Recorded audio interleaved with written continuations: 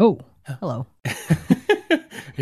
One, I've used one. I've used Craig before and he always scares me. We're fine. It's Welcome, fine. It's fine. welcome, welcome back to. We're keeping this in now. Welcome back to Dollars and Dragons. Today I have with me Nala. If you'd like to introduce yourself, Nala. Hi everyone. My name is Nala or Jay. I go by both. My pronouns are they them. I am on Twitter at NalaWoo and at NalaDraws if you'd like to see my art. I am a professional illustrator and art director working full-time in TTRPGs. Besides art, I'm also a voice actor, sensitivity reader, and cultural consultant, TTRPG content creator, and professional actual play stream performer. And I'm very happy to be here. Thank you. Yeah, great to have you. I am actually super excited to have you on. My community knows you as the artist in my server. I have just the one artist. If you commission Nala for a portrait for your character or whatever, you get a free session from me. And that's something that we started doing, I guess, last year, right? It's been like 6 months, isn't it? Since like you started like taking those commissions here and there? Yeah, that Over sounds the about right. summer. Over the Time is summer, right? soup. Yeah, Yeah, time time is is a soup. word. Yeah, time is a word soup. That's true. Okay, now I have to ask this question that I didn't tell you that I was going to ask you. You were really confused when I first started reaching out to you, weren't you? And like you just didn't know like, hey, what's the angle here, right? Yeah, just a little. Who's this white person DMing me right now? Well, like, because I didn't know who you were, Uh-huh. and I think you were fairly new to Twitter at that point too, Mhm. and I was just kind of like, I didn't have like many mutuals with you either. Like when I get new clients, I will definitely just kind of like check them out online, see who they are, because I don't want to take work from people who are bad for whatever reason. So I'll usually scope out the Twitter, check the likes, do the normal vetting stuff. If I have mutuals with them, that's an automatic plus. Or I scroll through their likes or their retweets, see sort of the kinds of opinions and stuff that they interact with, and yeah. So it's and I was just kind of like I didn't know what exactly you were looking for. And it's kind of funny because I explain this to my friends sometimes because I will just talk about like, oh, I'm doing a portrait for this one thing that I have, and my friends have joked, you've been adopted by a person. This is kind of like back in ye old times when like rich people would like pick an artist and just have them on retainer and then like just get them to draw whatever they wanted. I'm like, that's basically what it is. Yeah, you're the community artist here for my Discord, yeah. And my community has grown quite a bit since then. And of course, like I guess my presence online and everything. But yeah, I mean, I feel like I fully disqualify myself from so many jobs and so many opportunities because of my Twitter presence sometimes. But I'm just like, okay, whatever. Because I know that I don't have a super polished like corporate social media profile. Maybe if I end up working for a corporate, I'm in the process of interviewing for someone right now. But maybe if that happens, I'll have to get serious on Twitter. But as of right now, it's just like a mess of me just being a trans disaster. And my players already experienced like who I am. Like if you join my game, that's part of the experience. That's part of what you pay for, in my opinion. I can kind of see like my bed that's unmade right here in the corner of my camera. The viewers can't see that though. It's a secret.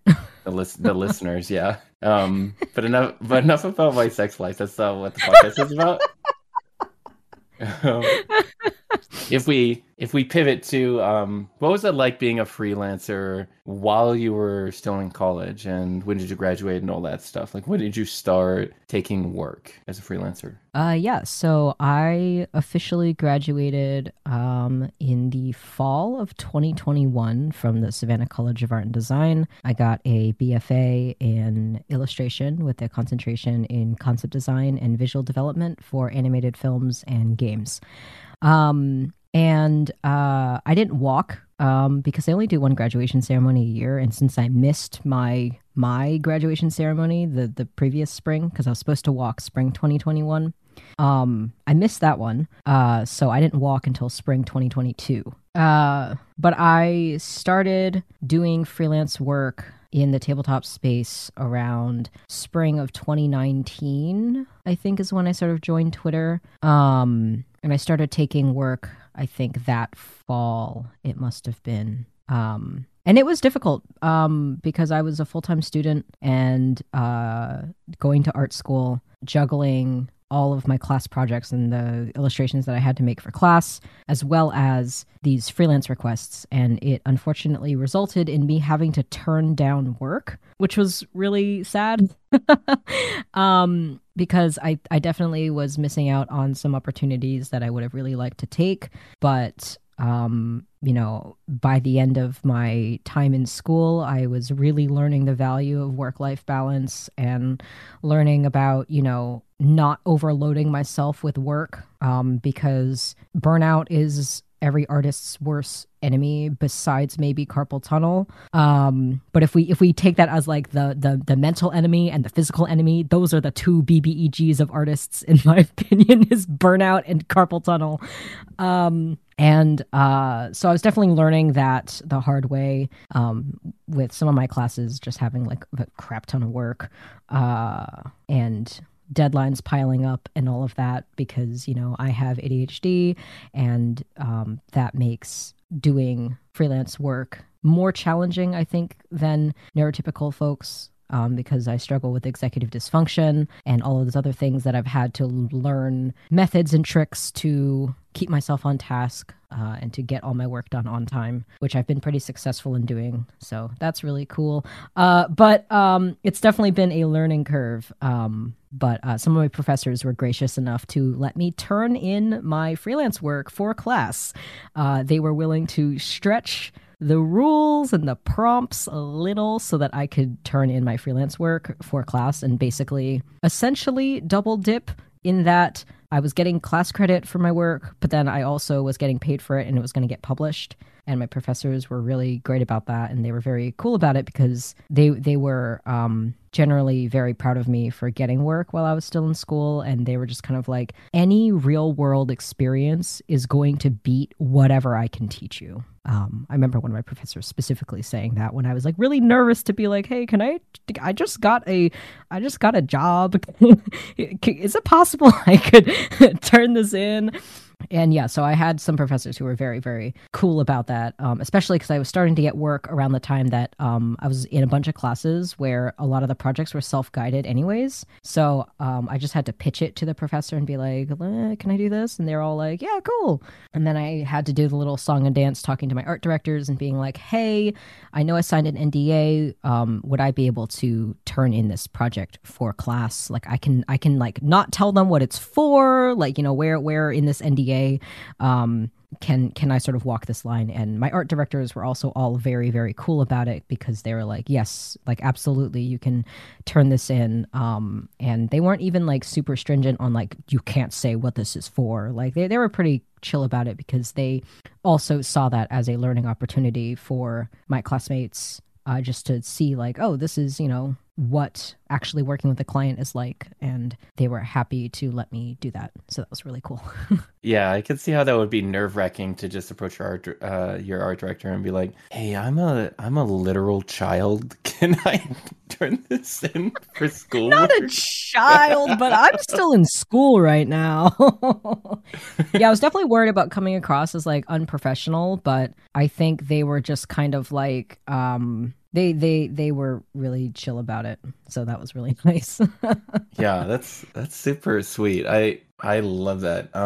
I think back to when I was starting writing and I was, turning stuff in for my, I don't know, like English, creative, whatever, at the time. And of course, those sort of creative writing classes and those courses and stuff are very limited for just a standard English class. You have to take a specific class to really get that sort of experience. And I remember when I was in 6th or 7th grade writing like the most terrible conglomeration of like Suikoden and like Wheel of Time and like all these other influences as my first like piece of work. And I got accused of plagiarism because I was a student with an F in English because I never paid attention, but I read all the time. And I was like, this was my first, it eventually translated into me like creating. And then I think a year later, I turned into that like same teacher, like here is my word vomit of 80,000 words as like an 8th grader. and they were like, "This is amazing that you have written this much. I don't care if this is good or not. This is amazing." So,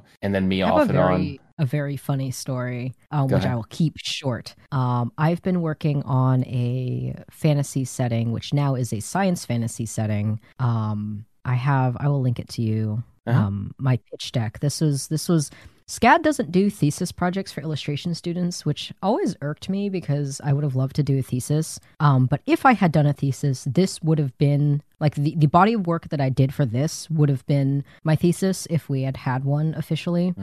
Hmm. But this fantasy setting, which the working name is Arjunbai, I started working on in like 2015 or 2016. Like it's been yeah, it was about 2015. I started working on that back in high school. And this whole thing came about because prior to making this setting, I was writing fan fiction for Frozen, the Disney movie. And there exists online an entire novel's worth of Frozen fan fiction that I wrote. And I changed like pretty much everything about the characters, about the story. Like the pretty much like the names were like the only thing that was like the same. And then at one point I realized like this is my own creation. Like I created my own whole characters and story. And, you know, maybe I should make this not fan fiction. So I took those characters and the personalities that I developed and I started creating my own thing. And that was actually what inspired the original creation of this fantasy setting.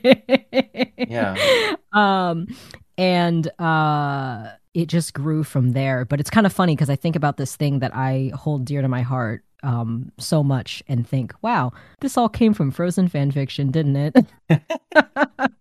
Yeah, that's how, that's how folks, get started is they love something, they love a story, and they want to create something like it to evoke that. And I think at first, perhaps that's just sort of an exercise of entertaining yourself, perhaps as you're young, and No, probably why it's. absolutely. Like Yeah.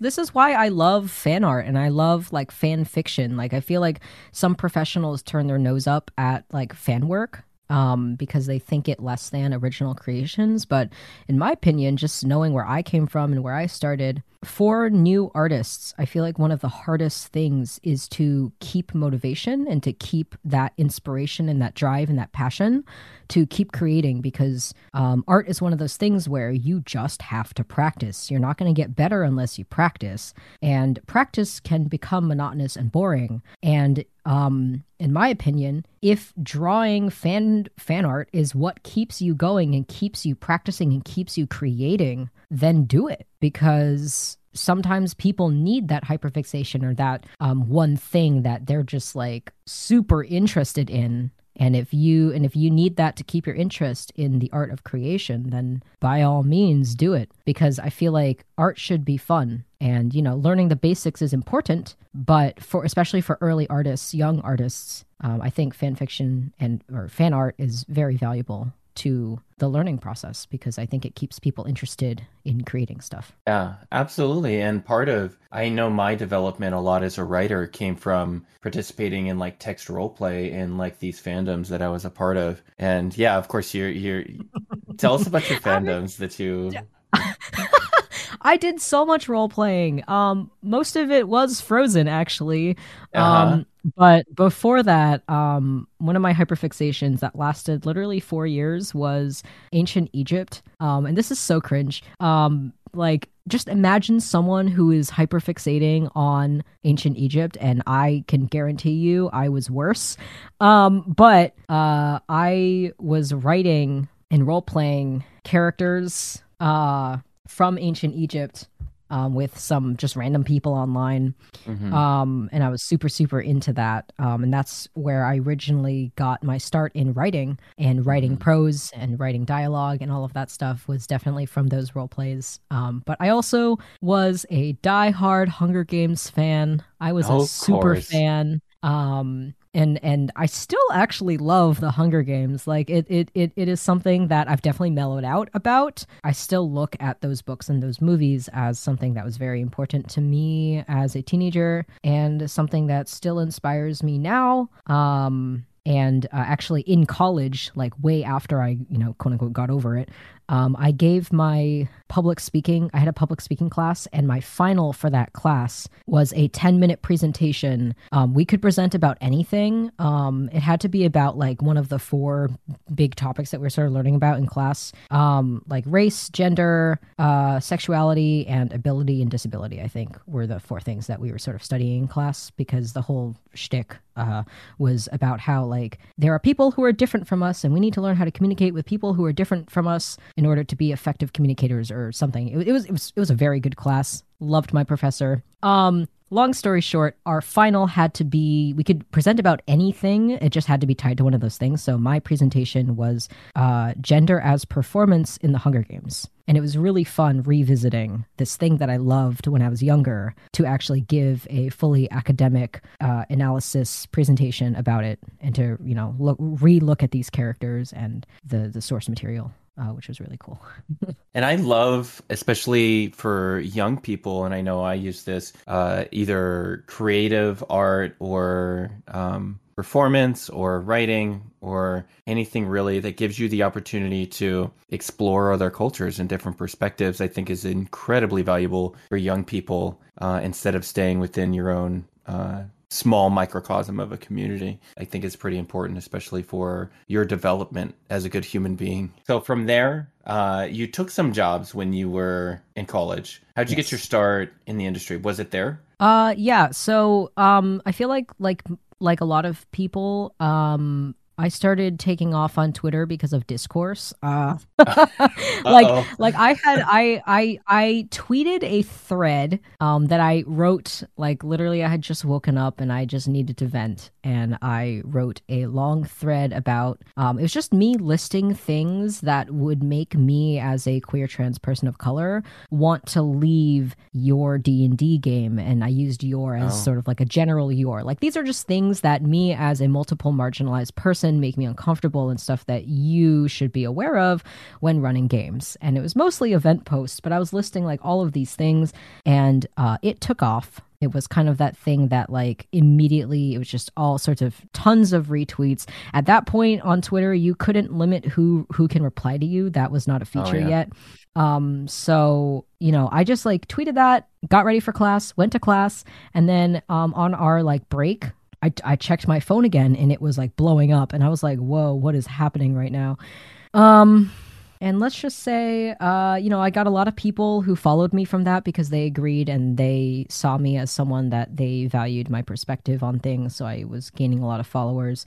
Lots of trolls as well. Baby's first death threat. I got a couple of those. Lots of messages actually in my inbox that were incredibly cruel. Every slur imaginable, even the ones that aren't directed towards people of my marginalization. I was getting all of them, and I was like, come on, guys. And at some point, like I was reading all of them because unfortunately you had to read them in order to delete them. And so, I was reading all of them just to delete and report them. And it was just kind of like, at some point I was just kind of like, come on, be more creative than that. I've heard that one already. Come on. And like, it really sucks that I had already developed a really thick skin for that kind of thing because prior to Twitter, I was on Instagram in high school, and by the end of high school, I had gained 50,000 followers on Instagram, and I was doing sponsorships and like all of that stuff, and I would get recognized in public. It was really weird, and it did a number on my mental health as a teenager growing up when I was heavily relying on affirmation from random strangers on the internet to affirm my self-worth, and that's stuff that I'm still unlearning now. But I had a thick skin from my experience on Instagram, so it was just kind of like, more death threats. But like it definitely felt more personal, frustrating, but that's sort of how I started becoming known in the space, I think, was from that. I met a lot of people who are still my friends now from that tweet, who found me through that tweet. And then I started getting more involved in the space, and I saw a application or interest form for the Unbreakable anthology, who were releasing their second volume. And Unbreakable, if you don't know what it is a anthology of books completely created, written, and illustrated by all Asian creators. The first volume was specifically for D&D 5th edition, and the second one was a whole bunch of different systems. I know there's Blades in the Dark. I'm pretty sure there's a D&D thing in there as well. But there's a lot of more systems represented in the second one, which was called Unbreakable Revolution, which is the one that I ended up doing illustrations for. And that was my first professional project. It is available on DriveThru RPG if you want to pick it up.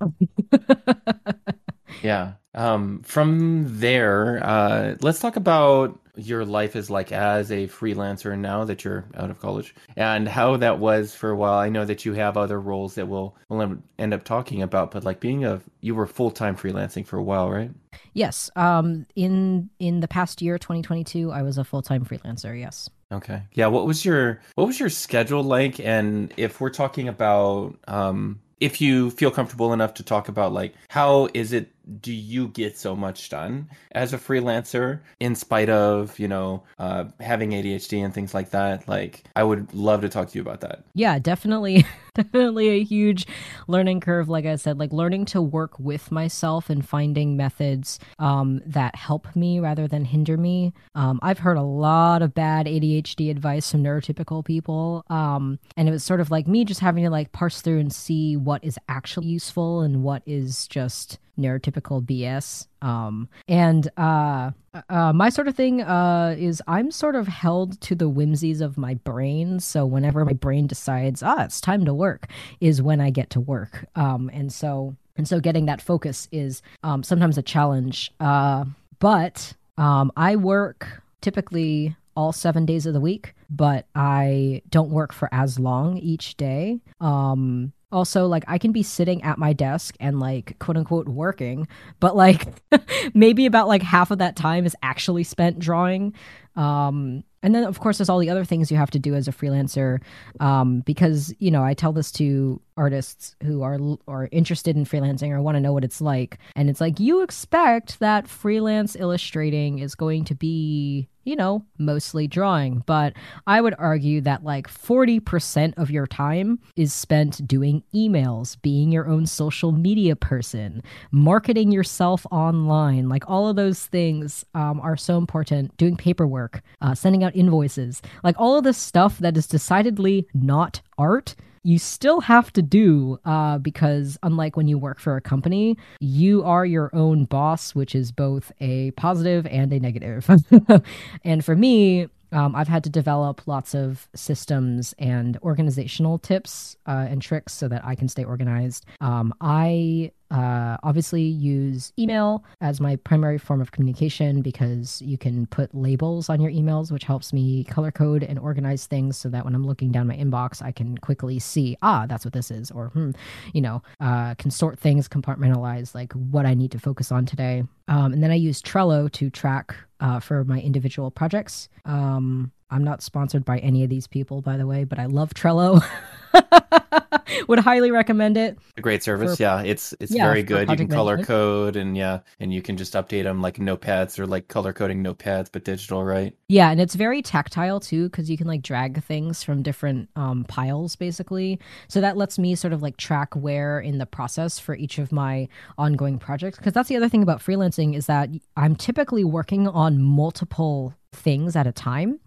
Especially in the way that I work, I rely on client feedback. And if clients don't get back to me in like a timely manner, where I will send them a work in progress and be like, what do you think of this? Or I'll send like 3 different color comps and be like, choose one. And then I'm waiting. Then I can't do anything else until they get back to me. So I usually try to juggle like 2 or 3 things at a time so that if I'm waiting on one client, I can be working on something else, because time is money and I don't want to be held up by one client who's not getting back to me because they're just not checking their email for whatever reason. Like I don't want to be losing out on opportunities and stuff. So usually I'm juggling multiple things at a time. So Trello makes that really easy for me to sort of see like what I'm working on, what's on deck, etc. But yeah, so I'll typically like wake up at like 11 or something. Like I'm not a morning person, so I sleep in. And then I go downstairs, eat lunch and then come back up. And then I usually work in the afternoon, take a break for dinner.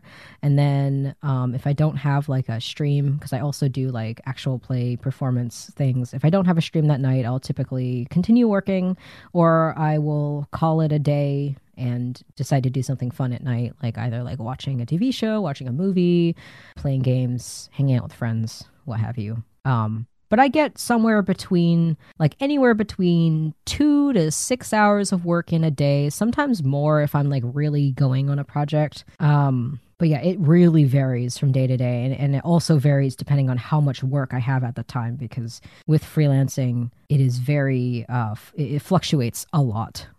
Some months you'll have a ton of work, other months will be slower. And that's definitely one of the biggest cons, I think, of freelancing is that it's not steady work and you constantly have to be online promoting yourself and being like, I'm available for work, hire me, you should hire me, like check out my work, check out my portfolio. And like, I feel so silly sometimes just constantly like screaming on the internet being like, look at my work.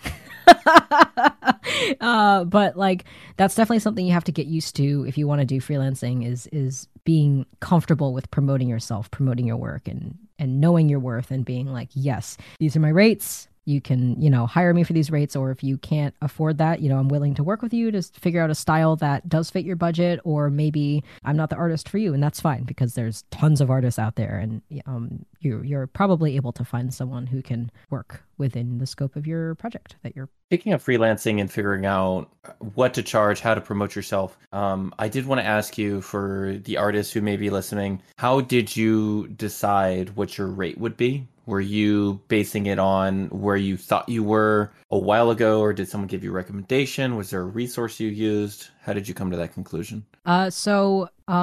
My professors in art school were very adamant about do not charge an hourly rate because as you get better at art, you'll get faster at art. And if you're charging an hourly rate as you get better, you end up losing money because a piece that would used to take you an hour, let's say your hourly rate is, I don't know, $50 an hour. You charge $50 for a piece that takes you an hour, and then 1 year later, that same client comes to you and is like, can I have another one of these, please? And you're like, okay, but you've gotten better in that year, and now that same piece takes you half an hour. So now the client only has to pay $25 for a better piece of art. And then the alternative to that is that, you can just raise your rates. But then this client comes back and they're like, I want to hire you for that same thing. And you're like, oh, well, last year you paid $50 an hour, but now I charge $100 an hour. And then the client will be like, what? Why are you raising your rates? So I've just been told, do not charge an hourly. But to set your rates as a flat rate, you should be thinking about how much you want to be making hourly as an average for what you're charging. So, for example, my portraits that I do for like my character portraits, they take me about, it really depends actually on the character. Like really simple designs I could probably finish in 45 minutes. Some of the more complicated designs, or if there's a lot of back and forth with the client, will take me like 2 hours. But I've set that flat rate at $80. And that's sort of just the flat rate. Like these full color portraits, they start at 80. If you have more details or, complicated design or what have you, it will be more. And none of that includes my commercial licensing, which is, for me, is an additional 30% of the base price. And then if you're going to print it in something, that's another 30% on top of that. But that's basically how I set them. And then also every year you should be adjusting your rates. Your rates should get more expensive. At least adjust for inflation. So you can Google what the inflation rate is and raise your rates by that much if you want to keep them, quote unquote, the same. But you should be raising your rates each year because most artists improve with time. And as you get better, you should be charging your worth. And that's definitely something I advocate for all artists, because I see a lot of people charging under what I feel like they should be or could be, for how good their art is. Yeah, I think it comes with the conundrum of, and I deal with similar situation as far as like pricing and availability for freelancing when I'm a professional GM. I could charge $15 per seat, right? I only have so much time in the day and I only have so much work I can complete. So regardless, I'm going to have the same amount of clients as my cap. You're going to have the same amount of art that you can produce on a weekly basis as a cap, right? So you might as well be making what, your career is progressing as you're getting better, to eventually put you in a position to where you're not going to be endangering yourself financially any longer. I think Yeah. that's the goal, right? And here's the other thing too, is that like sometimes like artists will be like, I don't want to raise my rates because, I only do this for fun, or I do this as a hobby, and, I have a full-time job that I make rent every month, and, what have you. I do art for fun. So, I'm okay charging only $20 for this thing, or whatever. And, I think people can charge what they want. But I would just argue that, clients aren't just paying for your time. They're paying for the years of practice that you've put in. They're paying for your experience. They're paying for, things that I don't even think you can quantify. Like when you hire me, you're not just hiring me to put pen to paper and to draw you a thing. Because I do a lot of visual research. I've done a lot of training, like as a character artist specifically. I have extensive training in portraiture, like formal life drawing portraiture, drawing from life, gesture sketches, life drawing, like all of that. Those are things that I specifically trained in and focused in on because I like drawing character portraits. And all of that training and all of that time put into the foundations allows me to bust out these portraits really quickly. Like if I were to sit down right now and have you just sit for me, I could probably sketch you in like 5 minutes and it will look like you. It'll be a sketch, but it will look like you. But you don't get that without years of practice. Like I've been doing art for like a decade now. And that's all that time and passion and all of that. Like that's what you pay for when you hire an artist, not just me, any artist. You want to do my portrait? Let's talk about V. No, that'd be cool. Actually, I think I should hire you to do my portrait. That'd be fun. Yeah, I do icons, like social media icons. I haven't done one in a while, but I do them, and they're very fun. I would, yeah, I kind of need like an official, like, hey, this is my picture. Like, I don't know what to put it. I don't know what to say about it. My headshot. I don't really want like a camera headshot. I would like a piece of art though. So we'll talk about that off air. But like, yeah, we're going with that. We're gonna do it. We're gonna do it. As long as you have time. I don't want to impose, but as long as we can fit it in your schedule. I have some okay. really funky styles that I think you might like that don't take me very long and that are very unique, and I think you'll like them. Oh, okay. Yeah. I'm looking forward to that conversation. Okay.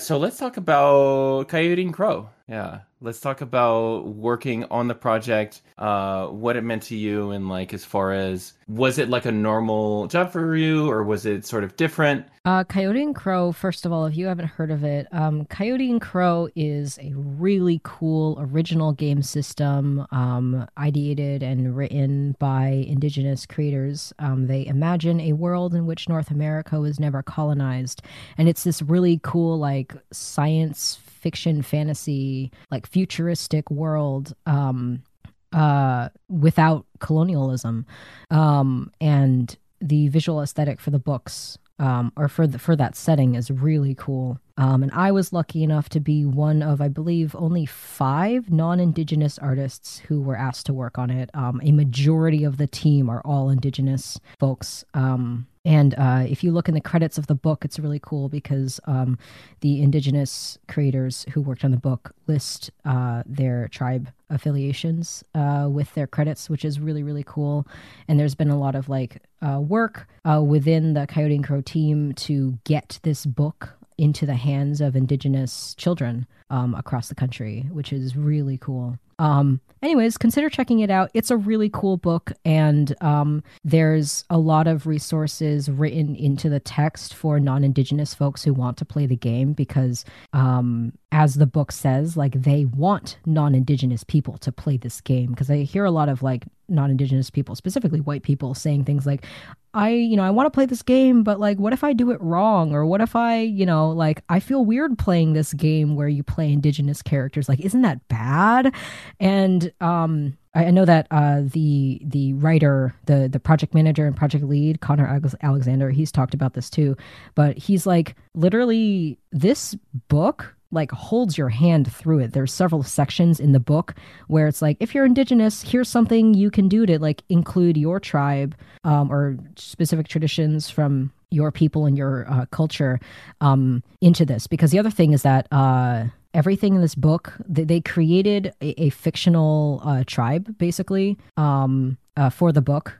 They don't pull from any like IRL things directly, but they encourage indigenous folks who are playing the game to integrate their own tribe's culture into their characters and into the story. And so there's sections that'll be like, if you're indigenous, maybe do this. And then there's a whole section for if you're not indigenous, here are ways that you can, what's the word I'm looking for? Here are ways that you can interact with this content, with, even though you're not indigenous, like here are tropes to avoid. Here are things that, you can and cannot do or what have you. And like the book literally holds your hand through it. Like just play the game. It's a really cool system.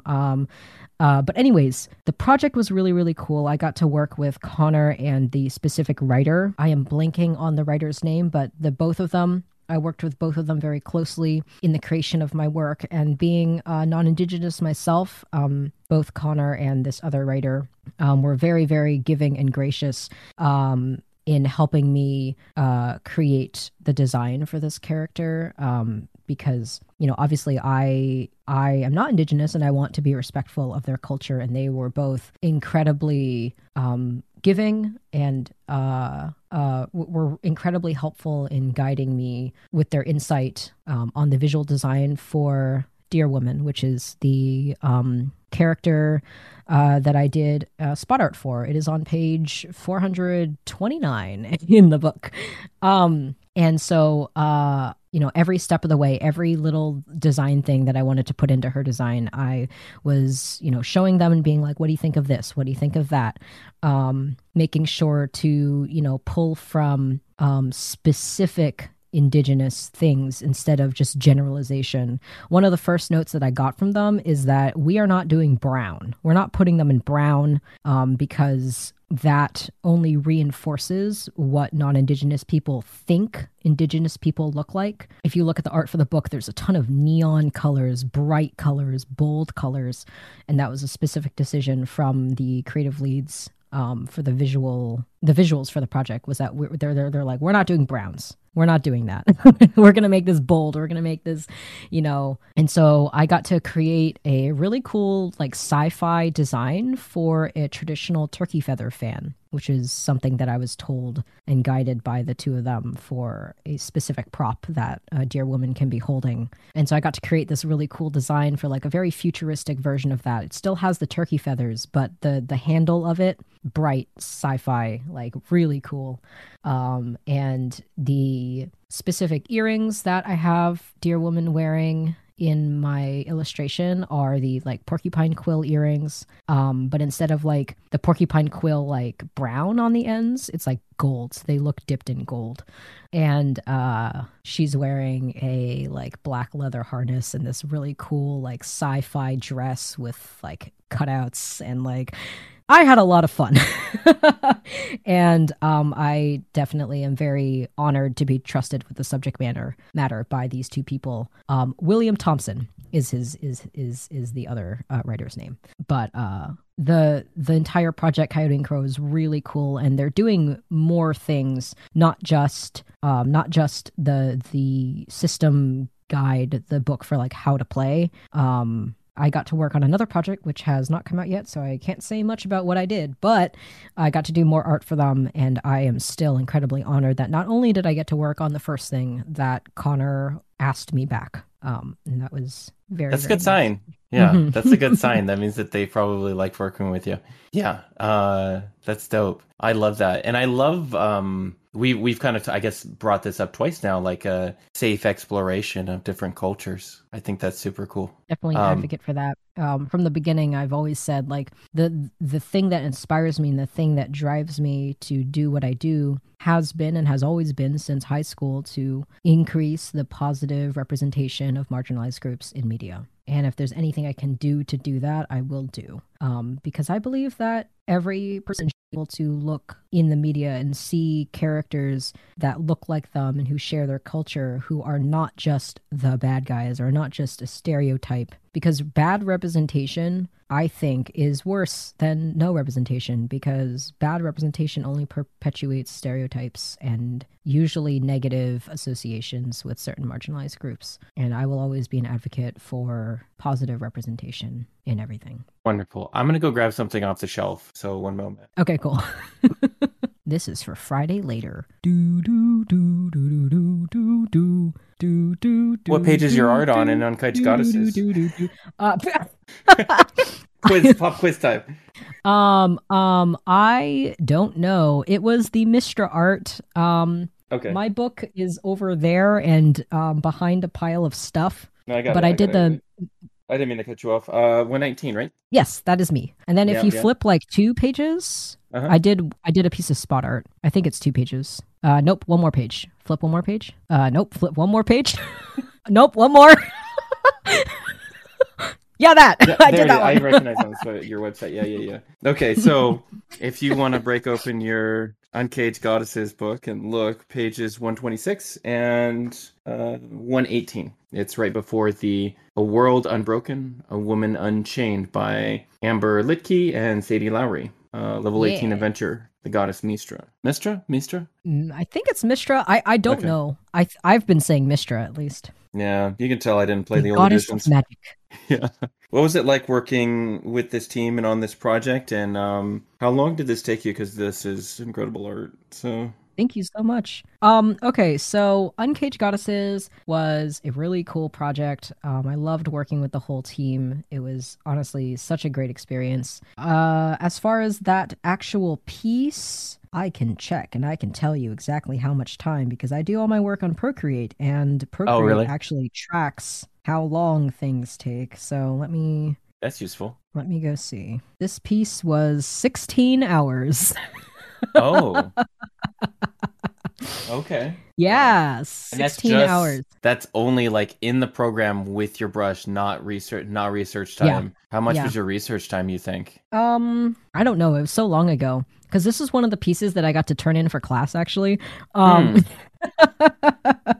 It was for my I was taking a environments, props, and structures class, and as you can see, there is a little bit of an environment and a little bit of perspective, and I got to turn this in for my final, and it was great. Wow. Nice. Game in the system. System. Got it. Yep. But yeah, this piece was a joy to create. I got to work with Sadie and Amber, who were really cool to bounce ideas off of. Because the first thing I said to them was, I am going to draw Mistra as a Black woman. And I said, like, is that okay? Because even if they had said no, I still would have fought for it. But like, when I went to like the official like D&D descriptions of her, she's described as a woman with like thick, dark, black hair. That's not a white woman. That's not a white woman. And like every other art I saw of Mistra, she was either white with black hair, or she was like racially ambiguously brown, right? Like she's like, she could be spicy white, like Italian or something, but like it was very like racially ambiguous. Yeah, spicy white. spicy white, like it's a zingy marinara, like damn. But I was like, I would love to see Mistra as a woman of color, specifically a Black woman, because she's very, very powerful, and I thought that representation would be really cool. Yeah. And they both were super for it, and I was like, hell yeah, let's go. And so I did a lot of research into various Black protective hairstyles, because she is described as having really long hair. And I was like, I could draw braids. Braids are really cool. But I also was like, I wonder what else is out there, because there's so like the diversity of like black protective hairstyles. There's so much out there. So I ended up on Senegalese twists, which is what I drew for her hair, and I looked up a crap ton of reference for how these twists look in hair. And this specific hairstyle, I actually found a reference of someone who had a very similar, had the twists, but then also like twisted the twists away from her face and put it up in an updo. I looked up reference for the edges because Mistra's edges are laid down in like little S curves. And I also collaborated with some of the other artists on the project who were making other depictions of Mistra, because there's like a divider image of Mistra, which her design is completely different. But in that art of Mistra, there's different symbols representing the 8 schools of magic. And so, and I don't know if those symbols were official or not, but I saw that artist did that. And I was like, that's cool. I'm going to take the symbols that you drew and put them as tattoos on my Mistra's arm to sort of like unify those two together. Because Mistra's the goddess of magic, like illusion, what have you. She could have many forms. But I put 4 of the 8 schools of magic on one of her biceps, and then it's sort of insinuated that the other 4 are on the other arm, although they're not seen. Dope. And I had a really fun time working on this piece. It was very line art heavy. Actually inking the twists in her hair took the longest time because I drew those by hand. There are brushes that exist to draw these kinds of very repetitive shapes, but I drew them all by hand, and that was something that I knew that I wanted to do because I knew that the hair was going to be difficult, but I wanted to, pay homage to it and do it well and do it right. And I will say the art in the book printed really dark. The piece definitely looks better on my website in the digital form. So highly recommend going to look on it on my website, naladraws.com. Yeah, we'll include show notes description for you. Prints so poorly. That was the other thing, is that like I used a lot of purple in this art, and unfortunately the color purple is so difficult to print. It's so hard to get purple to look right in print, which is incredibly sad. Yeah, it is a lot more colorful digitally. Yeah. That is a stark purple difference, is so frustrating to work with. But I knew I wanted it to be purple, even though I was like, ugh, this is not going to print well. Yeah, it still looks incredible. It's just the printed version from what I have in my hands, and this might be like a printer issue with like because it is a DM's Guild product. It's not like the team was able to really choose who they got. You know what I mean? Like kind of limited in that respect. So and also on-demand printing usually isn't as high quality as a not on-demand printing. Absolutely, yeah. But it still looks fantastic, and the digital form is just also just stunning. You just get to see a bit more of the color, especially the purple, if you go look at the digital. Yeah, I don't see much representation in those TTRPG books, unfortunately, for people of color. I knew that was something that we wanted to move forward with. For more. And like when I get hired, I will usually try to pitch whatever I'm drawing as people of color when I can and where I can. And I will sometimes ask clients who aren't fully settled on their character designs, like if I get a pitch or like an art brief and they're describing characters or whatever, I might ask them, does this character have to be white, or could I draw them as a person of color? And usually how I ask that is like, is it important that this character be white? And usually the answer is no. Usually they just default to white because everyone defaults to white. But I will always challenge that and just say, like, have you considered why? Like, is it really that important to you? Or, because if the character's ethnicity is not important to the character themselves, like, why not draw them as a person of color? And yeah, that's something I try to do to help increase representation in whatever I paint. I got to do 2 pieces really recently for version 4 of the combat wheelchair that Sarah's putting out, Mustang art, or Mustangs art, plural, on Twitter. They hired me to do 2 illustrations for a new character class that they wrote. And they pretty much were like, just illustrate two characters, some combination of like the schools of magic that they created, and two of the different mutations. So I drew a satyr and a werewolf. It was actually the first werewolf I ever drew.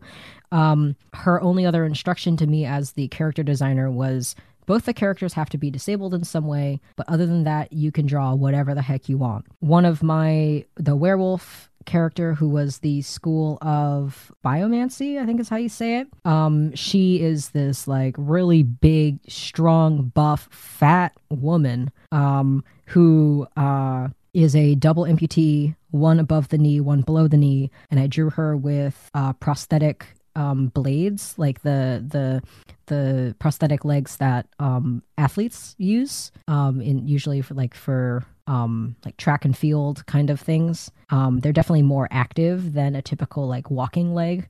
So I did a lot of research into what those prosthetics look like, and also the difference between above the knee and below the knee amputees. And so I got to draw this really badass woman who, is tying up her hair, getting ready to fight, and she's a werewolf, so she's very hairy. And then the other character is a school of oneromancy. I actually don't know how to say this word. And he's a satyr, and I specifically designed him to be transmask.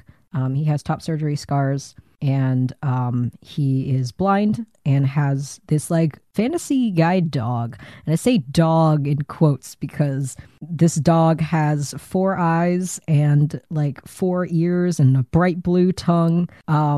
And it was very fun to design like what a fantasy guide dog might be, balancing both like things that exist in the real world, like the actual design of the harness that he holds on to is pretty much lifted exactly from our real life, because it was important to me that there are things about his disability that are recognizable and tangible from our world. But then fantastical elements like the actual, like, it's almost like a saddle on the dog's back that, has like pouches attached to it that a fantasy character could store more fantastical items. And then, of course, the satyr, I mean, he's a satyr, but he's also holding the cane that some blind folks use to detect the world around them. So, and his eyes are glowing bright white, because whatever that O word is, oneromancy or something, has to do with dreams.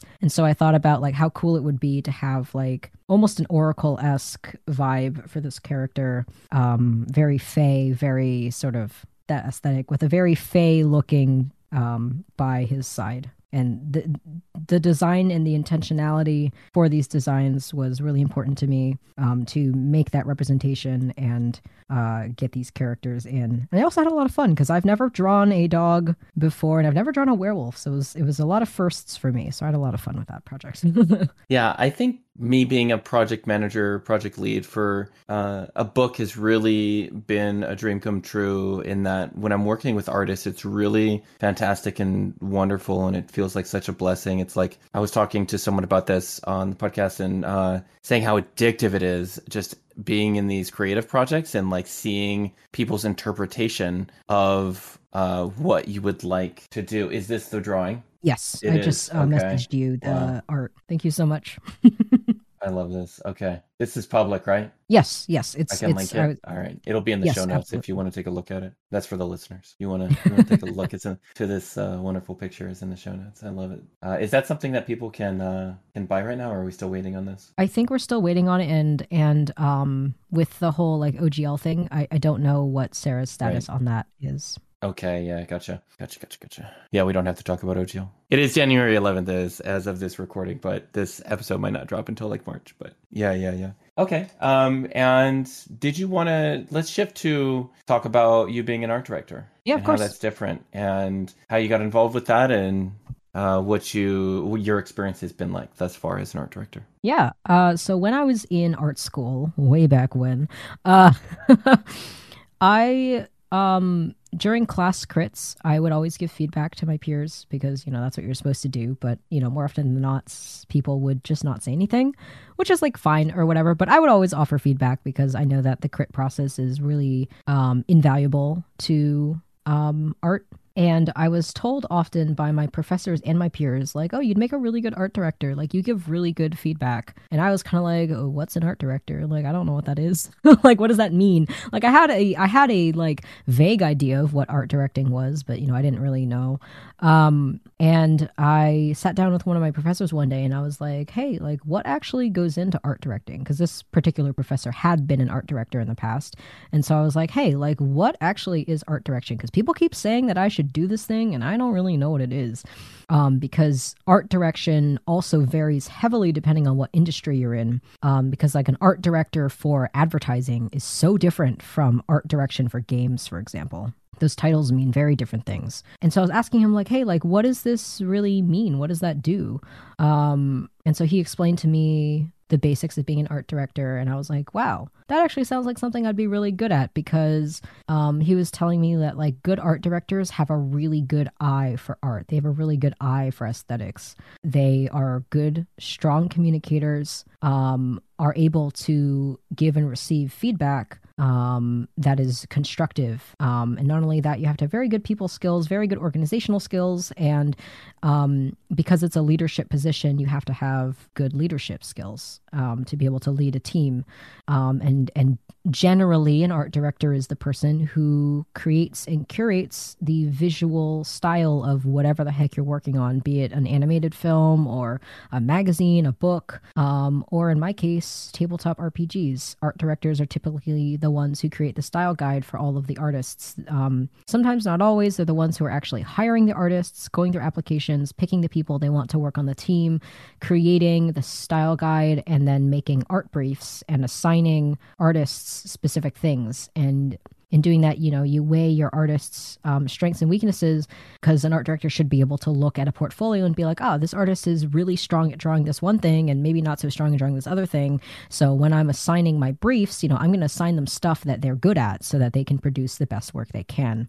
And then you go through the whole crit back and forth process with the artists, giving like, there's usually daily feedback cycles depending on how quickly the artists are getting stuff back to you, and basically helping to guide the artists to stay in line with the style guide and to keep, this is especially important if you have multiple artists working on the same thing, making sure that all of the work is cohesive together and is meeting the visual aesthetic that the art director, creative director, and project leads are kind of going for. And in my specific stead as art director, it's a lot of organizational stuff and just serving as a liaison between like all these different teams. When I was working for Games Unbound as art director for the Rumor Brokers Ledger of Names, as I was working with my team of artists, they were designing they were doing character portraits for the NPCs that the writers are writing. And so I was basically serving as the middleman. As the artist sent me like work in progresses, I would,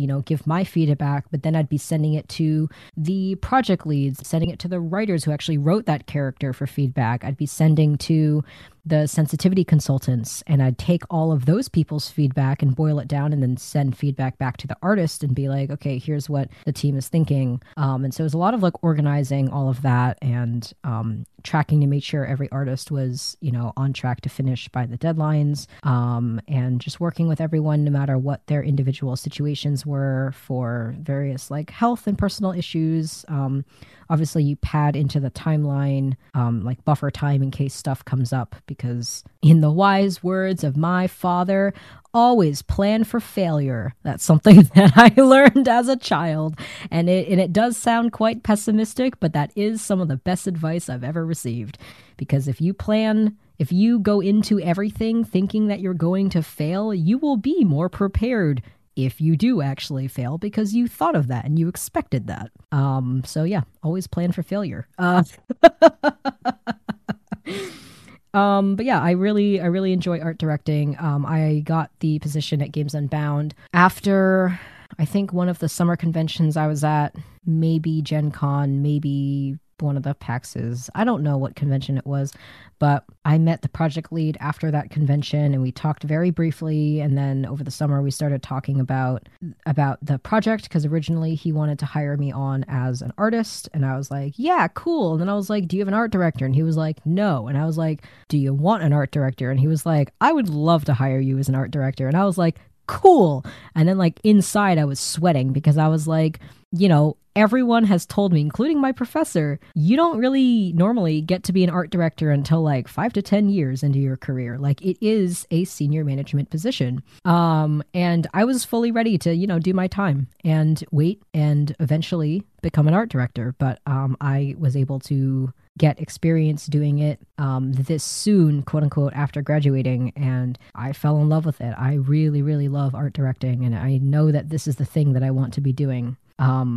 And now that the Games Unbound contract has ended, I am now art directing for All the Witches. So I'm very excited for that. Fantastic. And we're still on sort of like, we're not sure about timelines on that, so we don't necessarily have to talk about that. What has been something that you learned as an art director, as opposed to that you didn't know even leading up to becoming an art director? What's something that surprised you about being an art director once you became that? I think like I very quickly learned about project management skills and organization, because I definitely struggle with organization as someone with ADHD. But I very quickly learned that spreadsheets and color coding are my best friends. And something that I definitely could be seen as a pro or a con is that I tend to over communicate about things. I want it to be very clear in the application, because I put out an open call for artists for Games Unbound. I got about 300 applications, so I had to look through all of those, look through all these portfolios, and I could only hire 10 people out of this pool of almost 300 people that applied, which was overwhelming, and it was a lot. But color coding and all of that made it easier for me to sort through all of that stuff. And then once I had my team tracking progress and all of that stuff, I think like I very quickly learned organizational tips and tricks and tools for that sort of communication, and also learning with each individual person that I was working with on the team, like their preferred communication style and how to best give them feedback that they can create the best art that they can. And I'm sort of getting across all the things I need to get across. But each artist takes things differently. And so it was like kind of a trial and error, working with all these different personalities and all these different artists, and seeing like, like this one artist like really, really thought draw overs were really useful and really helpful. And they specifically told me that and was like, I love draw overs. They really help me. So I was like, all right, cool. I'll give you draw overs. So I would do that. Other artists didn't find them as helpful. So I had to be more descriptive or what have you. Some artists liked when I sent specific color swatches or, blah, blah, blah, blah, blah, blah, blah.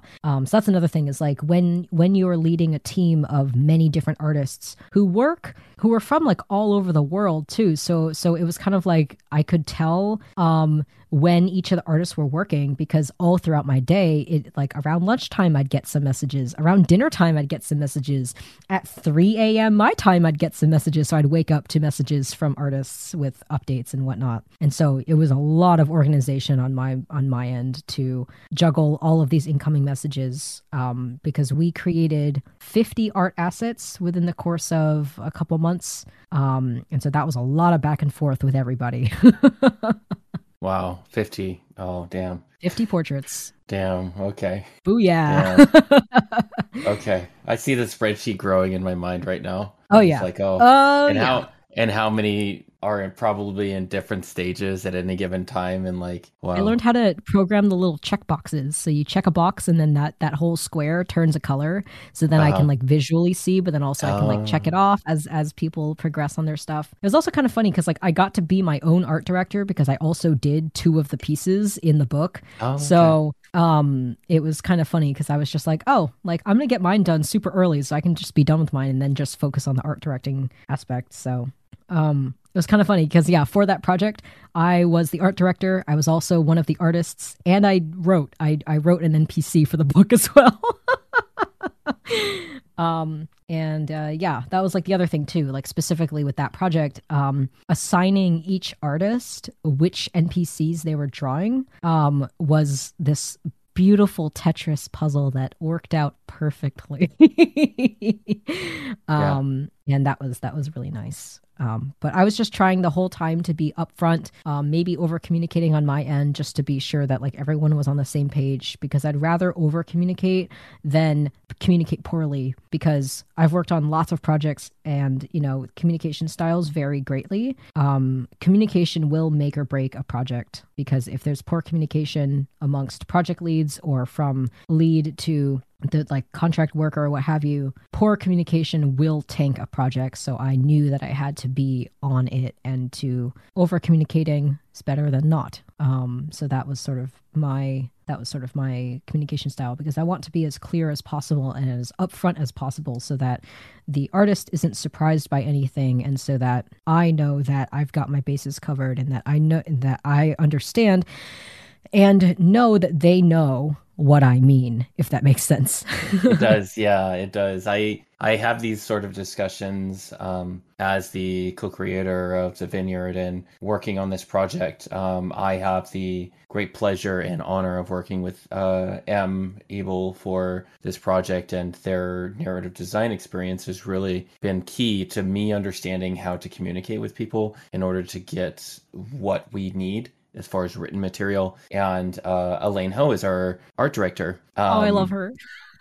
Yeah, and Elaine is I hope they don't take offense by me saying this, but Elaine is a business bitch, and I fucking love that. So I'm all about that. And Elaine is knows what they're talking about, and will just be very concise, communicate really well. And that's what I'm looking for genuinely, and exactly why I hired Elaine, because as a project lead, I don't have time to do the art director job. That's why I hired someone. So I just need someone to own that space. And I just check in once in a while and be like, that's pretty cool art. I love that. Yeah. Looks cool. Yeah, I know, looks because like great. that's my pitch for project managers, because like I also do art consultation. That's something I offer project managers. Like, even if you don't end up wanting or needing an art director, what I'm willing to do for people is sit down with project managers and say, okay, like I can sit down and talk to you about your art. And because you tell me what the scope of your project is, you tell me sort of how much art do you want, what style are you looking for, and I'll be able to help you estimate how much you need to budget for art. Because I can be like, here's about what, here's a range for what people might charge for that. And then you should also make sure, see, for commercial licensing, like what you're looking for, so I can tell you how much you can expect to pay for this. And then through the art consultations, I can help guide you towards like, oh, if this is your budget, here's the kind of art that you can expect to get from that. Or like if you have endless pockets or whatever, you can tell me what you want and I can tell you how much that might cost you. And I think that's incredibly useful for project managers, especially people who have no experience working with or talking to artists, who have no idea what art costs, because usually people who haven't interacted with artists or hired artists before usually but not always, are very off in terms of how much they think things are going to cost. And so I can really help like ground that and be like, okay, if this is what you're looking for, here's how much you can expect to pay. And whether or not you end up hiring me to do art direction or to be the person that handles all of that, that's something I'm willing to sit down and have a consultation meeting with.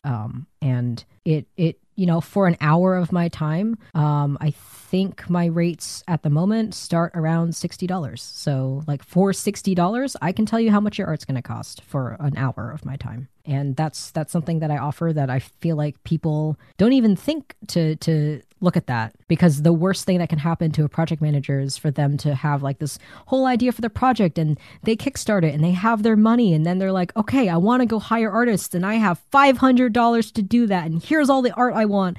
And then, you contact an artist and they're like, how much are your rates? And the artist is like, well, if you want cover art, that's going to be $800. And then you're like, well, shit.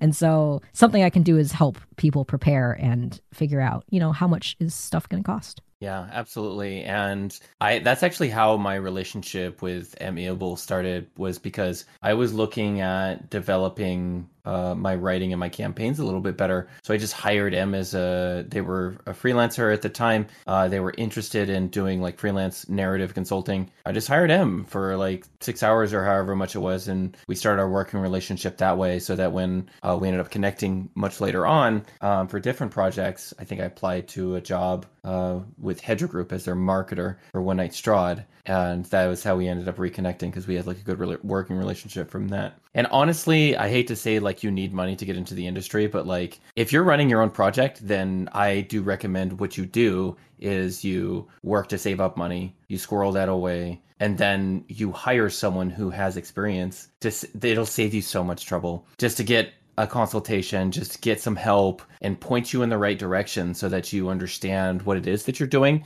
rather than beating your head against a wall. Why not hire someone for, $100 today, but it's going to save you hours and hours and so much anxiety and stress to just have a professional tell you like, this is what I advise. Exactly, yeah. And like also project manager is like a very specific job. And, creative lead, I think a lot of people who are project leads, what they really want to be is a creative director, because project lead is a very specific job that requires a very specific skill set, and not everyone is cut out to be a project lead, and that's okay.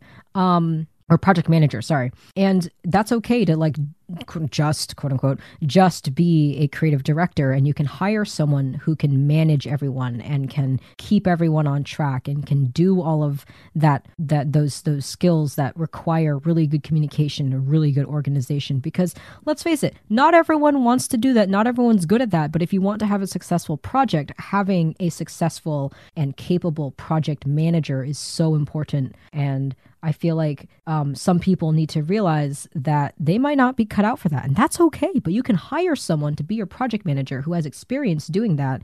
And you can be creative director. And that's fine. And that's perfectly okay. And then everybody gets what they want, and your project will be more successful. Yeah, absolutely. And yeah, I'm looking at my own art budget, which is what Elaine put together for me. I'm just like, a lot of the time I end up, and this is just maybe something I need to work on probably, but having that other person to communicate with and work with is genuinely just so valuable, because I can just go ask Elaine and be like, what do you think about this? And they will give me a professional, well thought out, experience-based answer. And that's better than me spending hours and hours or days trying to research something to come up with a decent answer. I'd rather just work with someone who's an expert. Yeah. Absolutely. Okay, well, Nala, what would you like to talk about before we sign off? Do you have anything in particular that you'd like to talk about? Yes, I do. Thank you, first of all, so much for having me on the show. I have been Nala J. Wu. My pronouns are they, them, and I am on Twitter at Nala Wu and at Nala Draws if you want to see my art. I am also at Nala Draws on any other social media that I have, including TikTok, itch.io for games and character sheets and that kind of thing.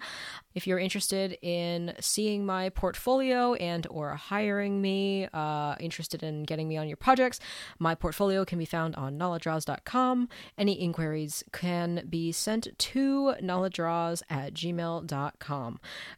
Besides art and art direction, I also am a voice actor, sensitivity consultant, and a TTRPG actual play stream performer.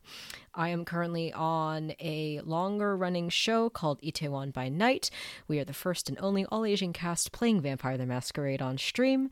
We air on Tuesday nights at 8 p.m. over on Bad House RPG. If you want to get caught up, our first season VODs are posted on YouTube. If you search Itaewon by Night, it is on Going Crit RPG's channel. The second show I would love to plug is The Mysteries of Ravenswood. We are an all-trans cast playing Kids on Brooms for Pride Month, and we are airing Monday nights at 7 p.m. over on Queen's Court Games. The last thing I would love to plug is that I'm currently the art director for All the Witches. All the Witches, if you haven't heard of it, is an original tabletop role-playing game system and setting featuring witches in a fantasy land where you can learn magic from your covens or schools, you travel the world, and you can help those who have fallen under the influence of a dark magic in the world called discordance. Come check us out on Twitter, allthewitches_, and I'm super excited to be bringing this game to life as art director, and I cannot wait for you all to see what we are working on. The team is full of super, super diverse BIPOC and queer creators, and I'm so excited. But yeah, that's pretty much it for me. Again, best places to follow me and keep up with all the stuff that I am doing is on my Twitter at Nala Wu. And I am super excited for this summer. There's a lot of really cool stuff happening. So yes, follow me on there. And again, thank you so much for having me on this podcast.